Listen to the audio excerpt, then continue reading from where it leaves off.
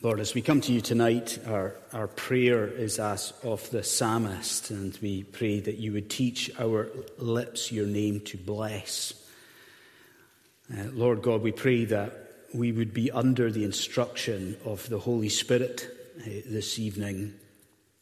Lord, we pray that we might encounter you, that we might go away from this encounter very much changed and also renewed, Lord God, how that is a prayer that we have of our hearts and of our church, that we would have a new zeal for the honour of the name of the Lord Jesus Christ as we come to this wonderful portion of Scripture that many of us know so well. Lord God, we ask that you would shed new light on old magnificent truths, that we'd hear from you, and we pray in Jesus' name, amen. Excuse me. I am not really one for detailed planning when it comes to the organisation of a sermon calendar or a sermon series. I'm not really one for detailed planning. So if you were to ask some of my colleagues, if you were to go to them and say, what are you going to preach on the 13th of October 2025, and some of my colleagues would be able to look at you and be able to give you an answer, probably quite a categorical answer, and for a whole raft of reasons, some good and some not so good. I would not be able to give you an answer to that question. I'm not much of a planner long term when it comes to sermon series. But because of that, I absolutely love it when things unexpectedly kind of click together.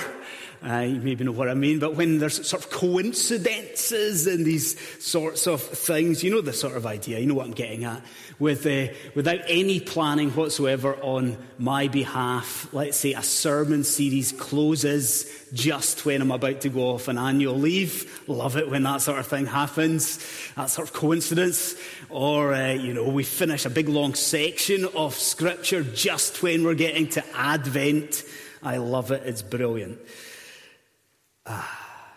What's the obvious thing to say? That's not what happened this summer at all.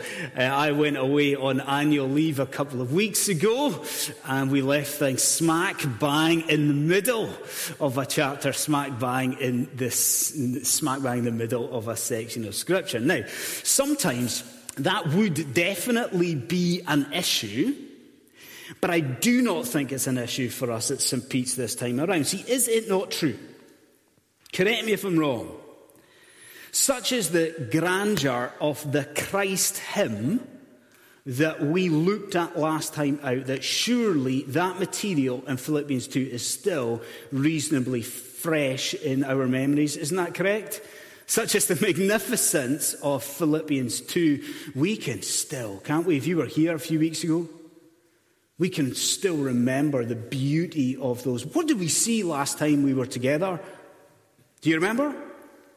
We saw the incredible condescension of our Saviour, the Lord Jesus Christ. We saw from Scripture that right at the heart of our God is a willingness from God to pour himself out for people like you and people like me. We saw that the Lord Jesus Christ was willing to leave his heavenly home and condescend to embrace shame. And what sort of shame? The disgusting shame of death, even death on a cross. Have we possibly forgotten any of this? I know categorically that if I was to say to the young people tonight, what is kenosis? I know that the kids in unison would be able to declare that it is the self-emptying of Christ. Would we? Or am I kidding myself? Maybe. Well, it's absolutely wonderful as those words are in Philippians 2, the words that we looked at last time out. The question remains, I suppose, is that it? So Christ has condescended, he has become obedient to death, even death on a cross. But the matter at hand then is, well, is that the end of the story? So I ask you, is the message of the gospel simply the message of the willing humiliation of God. Is that the message of the gospel, full stop? You would say back to me, of course, no. And so I would ask you, as we start, to look with me at the first two words of our section tonight in verse 9. What are the first two words? We've seen the condescension of Jesus, the willing humiliation of Jesus. He's condescended to the death on a cross. What's the first two words? Do you see them? Therefore, God. Isn't it marvelous? Do you not see, do you not feel the implication of that? What are we going to do in here tonight at St. Peter's? What do we get to do?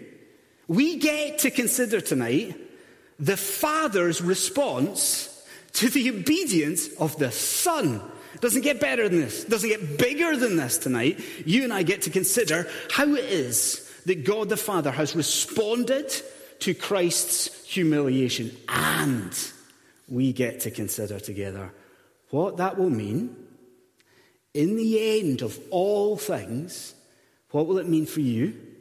What will it mean for all of God's created order? That's what we get to look at this evening in Philippians. So, you know what I'm going to say? Everybody knows what I'm going to say. Let's have the Bible open in front of us. Let's make sure that the young people can see it. You at home, if you're watching the live stream, grab a copy of Scripture. The first thing that we get to see, so it's God's response, isn't it? To this willing humiliation from the Son. First thing I want you to consider is that the Father honors. He honors his Son. That's the first thing we've got to get our teeth into. The Father honors the Son.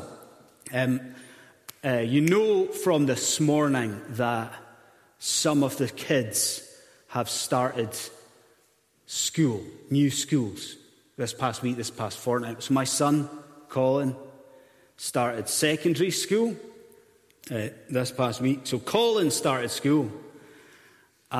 He started school.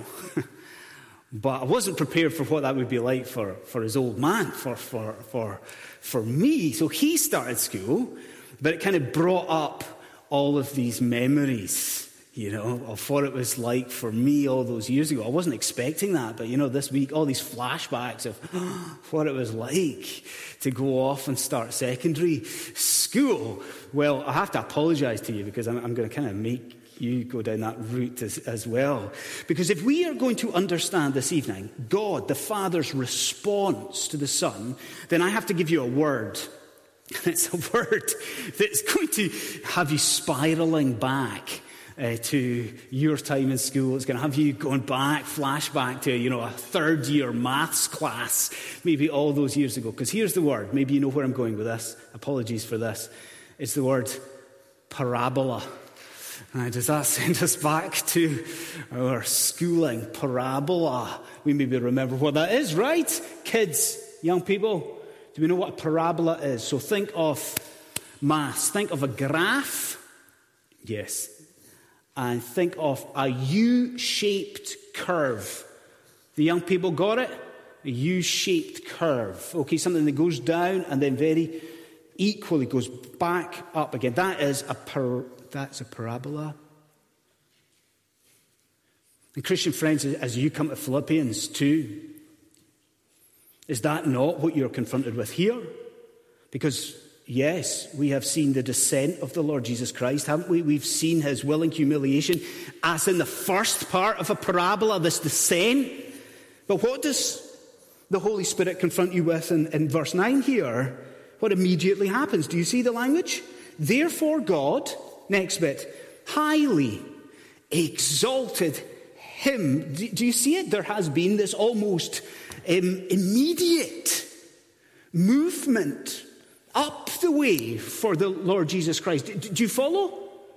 That God the Father's response to the obedience of his Son, it wasn't to leave Jesus lying dead in the grave, was it? The Father's response was not to continue to forsake his Son as he did on the cross. You see it, don't you? That there has been this great vindication, from his Father, that the Father has gone on to honor his Son. In fact, what I want you to do actually is to get your teeth into the language Paul uses. So look at the text again in verse 9. Now, do you see that word exalted? You see it, exalted? Brilliant word. In the original language, what you've got in front of you is actually two words almost. So it's a word in two parts. It's like a compound word. So get this, I love this. So what is Paul saying? He is saying that God the Father, listen to it, he super exalted his Son. He hyper exalted his Son. Do you see it? That because of the perfect obedience of Jesus Christ, God has rewarded his Son, rewarded him with the greatest possible glory. So God the Father has brought Jesus from the lowest possible depth. And the Father's hand has brought him to the highest possible heights, that Christ now, as I am speaking to you here, that Christ Jesus is seated in the place of supreme dominion over all things, and power and splendor. The place where he is able to declare, and it is accurate and it is truthful, Christ can say, all of it, all authority in heaven and earth, all of it has been given to me. He has been super, hyper exalted. Now, hopefully you're with me when I say it's wonderful to consider the exaltation of your Saviour. Doesn't it make you want to rip your mask off and sing hallelujahs to the Lord Jesus Christ? Don't do it, please, because I will get into trouble for that, I'm sure. But don't we also perhaps need to consider the practical realities that Paul's confronting us with here? Now, let me put you to the test, those who were here a couple of weeks ago when we looked at the previous section. Now, put you to the test. Can you remember what we saw as being Paul's purpose in this text in Philippians 2? Now, do you remember what we said? We said that this was not just theoretical. We said that this was not just theology for theology's sake. Do you remember what we said? What's Paul's concern? Paul's concern is with Christian living. Paul's concern is with your sanctification. If you want to remember it, look at verse 5. Look at it. He sets forth Christ, do you remember, as this example of, humility.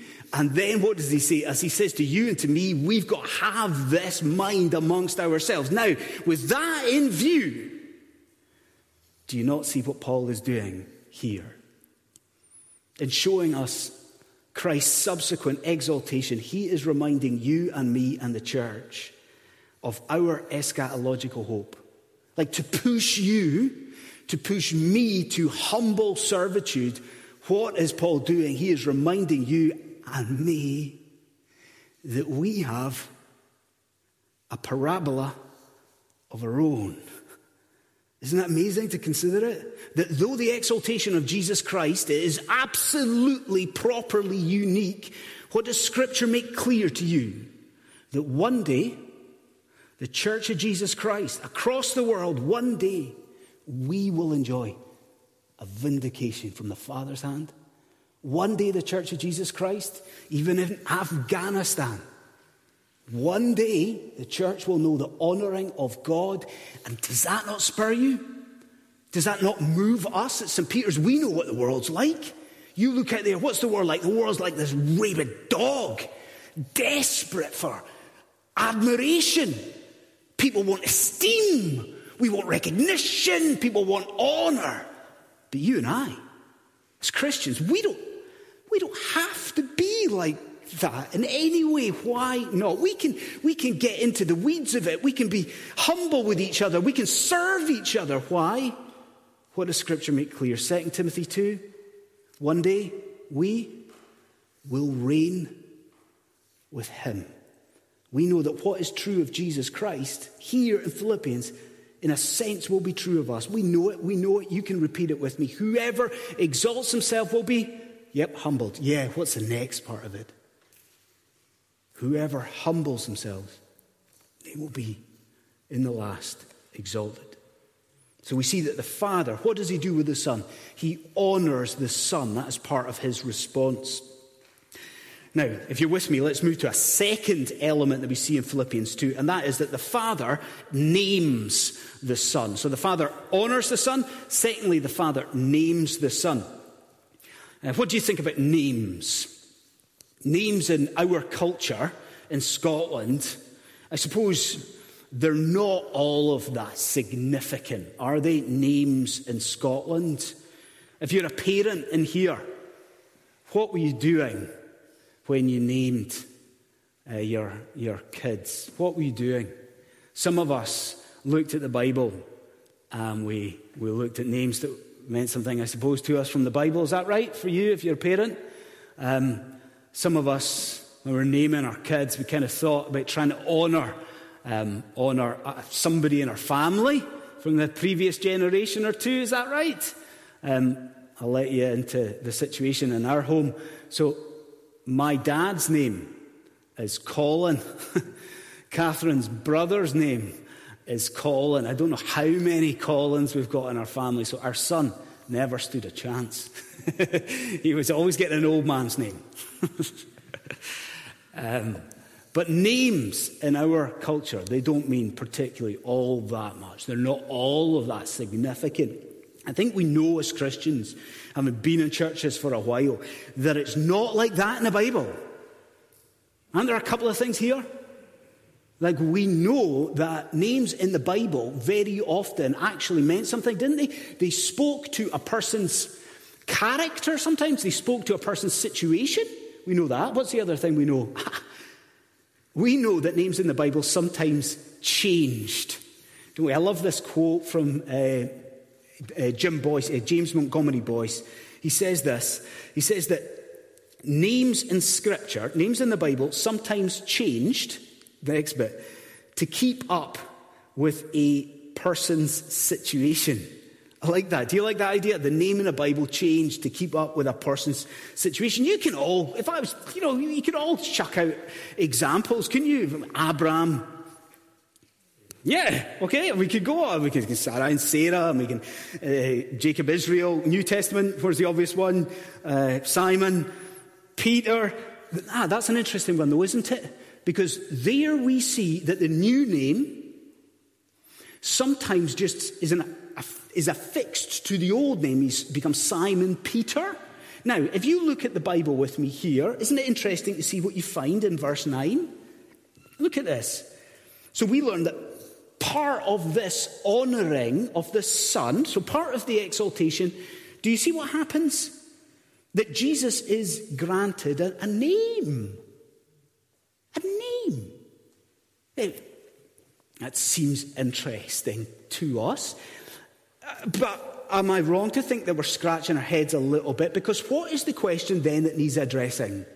Come on, what's the question that we would ask of that? So we're saying that in the exaltation of the Son, he is granted a name. What's the question? Well, then, which name is this that's in view? What is the name that Father has bestowed here? Well, can I ask you to look closely at the text? I think you can see that we've got two options at hand. Which name is it? Two options. You can probably see that a lot of people, they linger on the fact that the name must be the name Jesus. Now, do you see that from the text? God bestowed on him the name that is above every other name. Read the next bit with me. So that at the name of Jesus. So I wonder, does that conclude the matter? Is this highly exalted name from God the Father, is it the name Jesus? This is what I want to do. I want to show you that that is not the case at all. This is the heart of the sermon. Are you drifting off? Don't miss this. I want you to understand that the highly exalted name that the Father has bestowed upon the Son, listen carefully, this highly exalted name is the name Lord. Lord. Let me show it to you. Let me prove it to you. Will you do this with me? Will you pick up your Bible? Have it in your hand. First thing, look at the text. Now, do you notice the momentum of the text doesn't stop with the name Jesus? Are you looking down? Do you see it? Do you notice that Paul carries on? The momentum moves on into verse 11. And I would ask you, what is the apex? What is the climax of Paul's thought? Look at it. Every knee is going to bow. Every tongue is going to confess. Where's the apex? That Jesus Christ is Lord, Lord, to the glory of God the Father. That's the first thing. Okay? Second thing I want you to do. You've got scripture in your hands. Please will you do this with me? Will you look to Isaiah 45, verse 23? Let's do this. So let the kids see it in here. People at home, get to Isaiah 45, verse 23. This will transform our understanding of Philippians chapter 2. Isaiah 45, verse 23. Now, you're all going there, right? We're all going there. As you go there, let me tell you what you're going to find in Isaiah 45. This is an amazing portion of Scripture.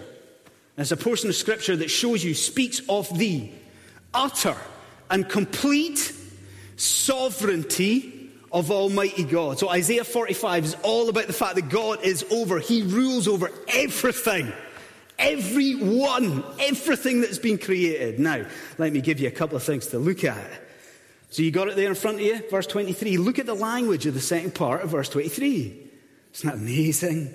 Every knee will bow, every tongue swear allegiance, every tongue confess. Do you see when Paul is writing Philippians 2, where does he want your mind to be? He wants your mind to be right smack bang in Isaiah chapter 45. That's the first thing. Second thing that I want you to see is who it is that is squarely in the spotlight and in focus. Look at the next verse. In fact, if you're using the ESV, the heading to the chapter makes it abundantly clear. Who is in focus? What title is this all about? At whose name? Do you see at whose name? Well, every knee bow, do you see it? It is the name Yahweh. It is the name, what? The name Lord. And as you see that, don't you also see what Paul is doing in Philippians? What's he doing in Philippians? Yes, you would say that he's associating Jesus with this Old Testament prophecy. He's saying to you, Jesus Christ is God. But also Paul's doing this. He is showing you that part of the exaltation of the Son by the Father was the Father bestowing on him a name above every name, a transcendent name, the most glorious name. Part of the exaltation was the declaration that Jesus is Lord. He is Lord, not, come on, that there was ever a time in human history that he was not divine, but that there was a time in human history, a time in history where God the Father, looking on with delight in his Son and his obedience, God the Father pronounced that name. He declared that name. Jesus Christ is Lord. He is Lord. Who is he? Is he merely the Messiah? Is he merely the Christ? Is he merely the Son of Man, the one coming in the clouds? Who is your Jesus? He is Lord. He is Yahweh. He is Lord of all. As we consider Philippians 2, you're with me, I am sure, when I say that we are on really hallowed ground. Aren't we in Philippians 2? Isn't it marvelous to think about these things? But what is the mantra that we need to have going round in our head every time we're thinking about Scripture? You and I need to be repeating to each other, context, context, context. What is the purpose of this text? What was the author of this text doing? Now, to answer that, I am going to ask the kids 2 questions. Don't worry, you're not really going to be on the spot. We'll make it rhetorical. You can mouth the answers, and some of you are wearing masks, so, be none the wiser. But as I ask the kids these questions, I want all of us to think about the answers that they're given. Think about the context. Where was Paul when he wrote the letter of Philippians? You say he's in jail? Yeah. Where? What city? Yes. Rome. Second question to young people. What was special about Philippi? It was a Roman colony. So these people in Philippi that Paul is writing to, they're Roman citizens. Do you not, friends, now begin to see how marvelous and special and cherished this must have been to the Philippian church? These are the people who are pressed on every side. So these are the people who are surrounded by the cult of Roman worship. Everyone around them is worshipping Caesar. And then Paul's letter arrives. And it is read aloud. And what are they reminded about? It is not Caesar who's Lord. It is not Caesar who reigns. It is Jesus Christ who is Lord. And surely that must have encouraged them. But does it not also provide strength for us as Christians in Scotland today? Because I know where we're at. A lot of us in this church just now kind of dismayed about our governing institutions. Isn't that true? Holyrood and Westminster and responses to Afghanistan and some people reading through the guidance to schools and transgender issues, and we find ourselves almost and dismayed about these things. And what do we have to keep squarely in view? What does God remind us of tonight? Who is it that reigns? Anyone in Holyrood reigning in Scotland? Anyone in Westminster reigning? No, who is it that reigns? We can say with the early church, Jesus Christ is Lord, can't we? Acts 2:36, what do we know? God has made this Jesus whom you crucified, both Lord and Christ. Jesus Christ is Lord. So we see that the Father, in response, is vindicating his Son. He honors his Son. He names his Son. The last thing this evening, that is that the Father also glorifies the Son. So what have we seen? If you're with me this evening, we've seen that the Father's response. So he exalts, he names. Right, at the beginning of this sermon, I gave you 2 words to look at, didn't I? Therefore God. So we're closing, we're coming into land, if you like, if you allow that. I want to give you 2 more words to look at. So it's the first 2 words of verse 10. It might seem insignificant, but please find them. What are the first 2 words? I don't know what translation of the Bible you have, but they should be so that. Now, I wonder, just linger on that for a moment. Just let me leave that there. So that. Now, do you see the implication? What are we about to look at? We're about to see the end goal that the Father had in exalting his Son. Isn't that something? So what does that mean? The end goal. So you and I are about to look at, I'm sure you can stick with me for this. We are about to consider the parousia, the last day. So we're about to be shown by Paul the time where all of humanity will come to Jesus Christ, and we will bow and we will worship the Lord Jesus Christ. We will praise his name. We're about to look at that. Let me point you to 1 or 2 things about that day. That day is coming quickly. It is just around the corner. Let me point out 1 or 2 things about it. First of all, I want you to see its appropriateness, the appropriateness of the worship of Jesus. Would you look at the end of the section in verse 11? Look at this. Look at the very end of verse 11. So you've got every knee will bow. You've got every tongue will confess what? That Jesus Christ is Lord. And then Paul adds, to the glory of God the Father. Now, do you see what I mean about appropriateness of the worship of Jesus Christ? Like, what does the Bible make clear to you? Think about Paul and Barnabas refuting worship. What about Peter with Cornelius refuting worship? The Bible makes clear to you that to praise anything else on this earth other than the Lord Jesus Christ, other than God himself, it is incorrect, it is wrong, it is sinful, it is wicked. Not this day. Not this day that is coming. Like, do you see it? That with Jesus Christ being God himself, with there being this true bond of eternal, intimacy between Father and Son on this day that is coming to us all. This is appropriate worship. That the praise of God the Son on that day will resound to the eternal glory of God the Father. This worship that's coming, this will be appropriate. Second thing that I want to point you to is the all-encompassing nature of this day that is coming. Now, I'll ask you this. Who is it that will worship Jesus on this last day? Now, you would all have an answer to that, I know. I'll change the question. Who is it from this text that will worship Jesus? Now, have a look at verse 10. And do you see the threefold division here? Do you notice it? Who is going to worship Jesus? First of all, what does it say? Those in heaven. Now, come on, isn't that marvelous? Isn't it? So what are we talking about, friends? We are talking about the whole angelic realm on that day is going to worship Jesus. So, seraphim, cherubim, the archangels. Now, let's add to it. Come on.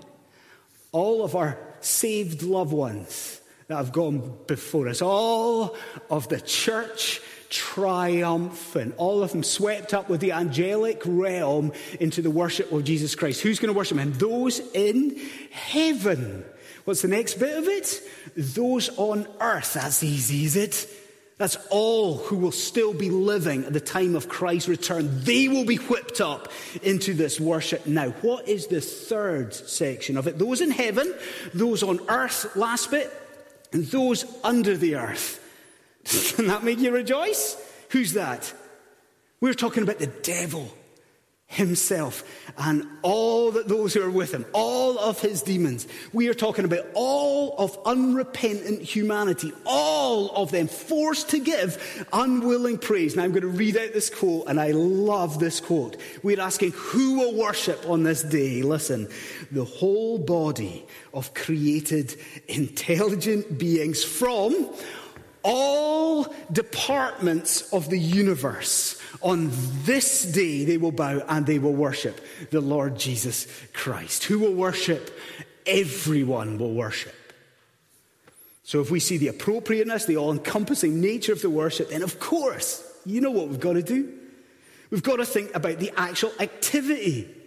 Do you notice? You've got to have noticed that there are two parts and two sides to what's going to happen in those moments on that last day. What's the first one? You could all say it. Every knee is going to bow. Now that is such an easy image for us to understand, isn't it?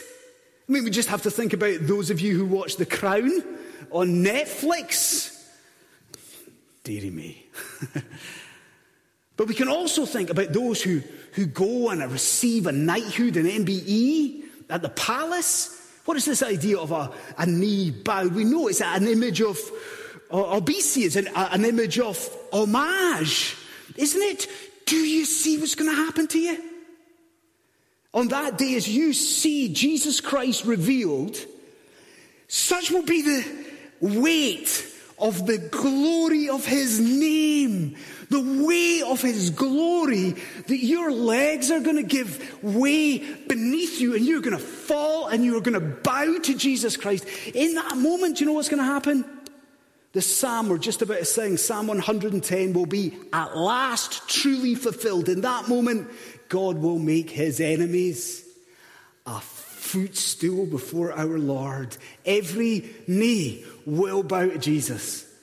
But there's, come on, two sides to this coin, isn't there? And again, we could all say it easily. Every knee will bow and every tongue will confess that Jesus Christ is Lord. And I am a total failure, abject failure, because I've thought long and hard this week about how possibly to illustrate this idea. You know, this deafening confession of Jesus Christ as Lord, and I come up entirely short. A couple of years ago, I was living in London, as you probably know, jumped on the tube at Christmas time, and I ticked that box that you're supposed to tick when you're in London at Christmas, and I went to the Royal Albert Hall. Have you been there? Quite impressive. into the Royal Albert Hall to hear Handel's Messiah at Christmas time. I have never seen a choir quite like that. So many people, vast choir. And here's the problem with it. So many people in the audience know that music, so they're joining in. That's irritating, but they're joining in with the choir. So there I am, surrounded literally by thousands and thousands of people singing. And I have to tell you that even that sort of an image, it in no way compares to the volume of noise that you will hear in your ears at the Perusia. Do you understand that it will be deafening on the last day? And you picture it, the crowd before you as vast as they are, just innumerable. You look in every direction to the horizon, and there are people everywhere you look, vast number. And in the center of it all is a throne.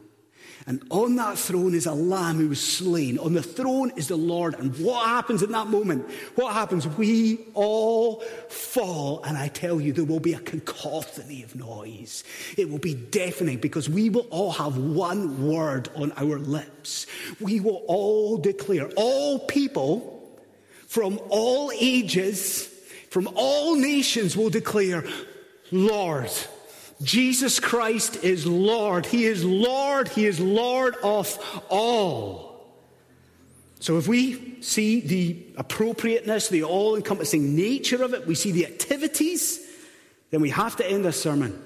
We end it with application, because I think you know, regardless of your spiritual state, you know that on that day, though the crowd is vast on that day, there will only be two groups of people present. There will be two groups of people. So my question for you as we end is, at the Perusia, as time stops, which of the two groups will you be in? That's my question to you. At the Perusia, before the Lord Jesus Christ, will you be amongst those who have lived their life in entire and complete rebellion, rejection, and unbelief? Is that you? If so, you need to hear me. That on that very moment, just before you are led away,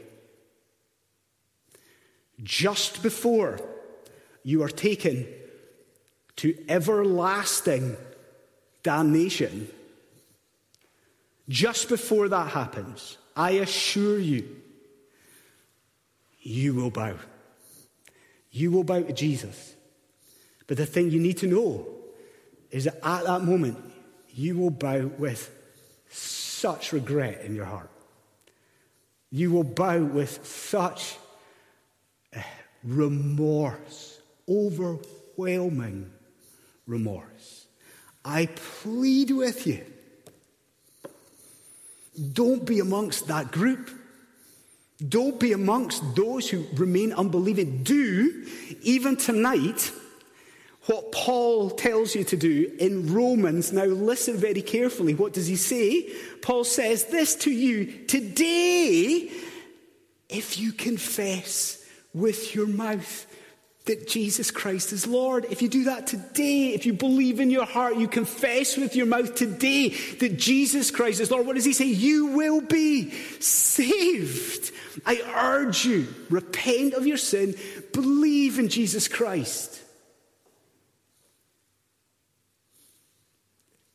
But there's a second group. There's a second group. And so I wonder, on that day when Christ returns and time finishes, will you be amongst those who have, by God's grace alone, rested in the Lord Jesus Christ? If so, aren't you with me? Isn't it a thrill? Doesn't it push us to humble servitude? Can't we serve each other? Why? Because one day you're going to see with your eyes Jesus. You will see him there. He will be in your eye line. And do you not agree that on that day, at that moment, we're going to bow? But how are we going to do it? We're going to bow willingly.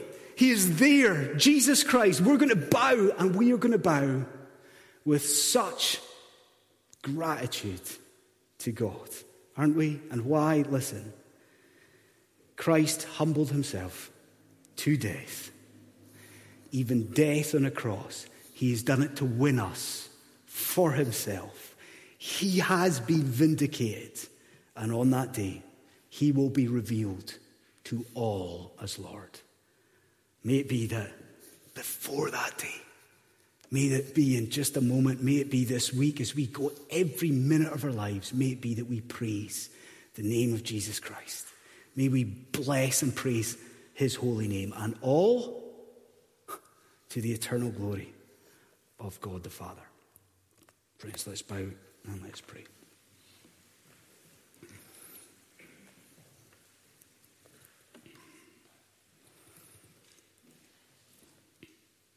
Father, we thank you for Philippians 2.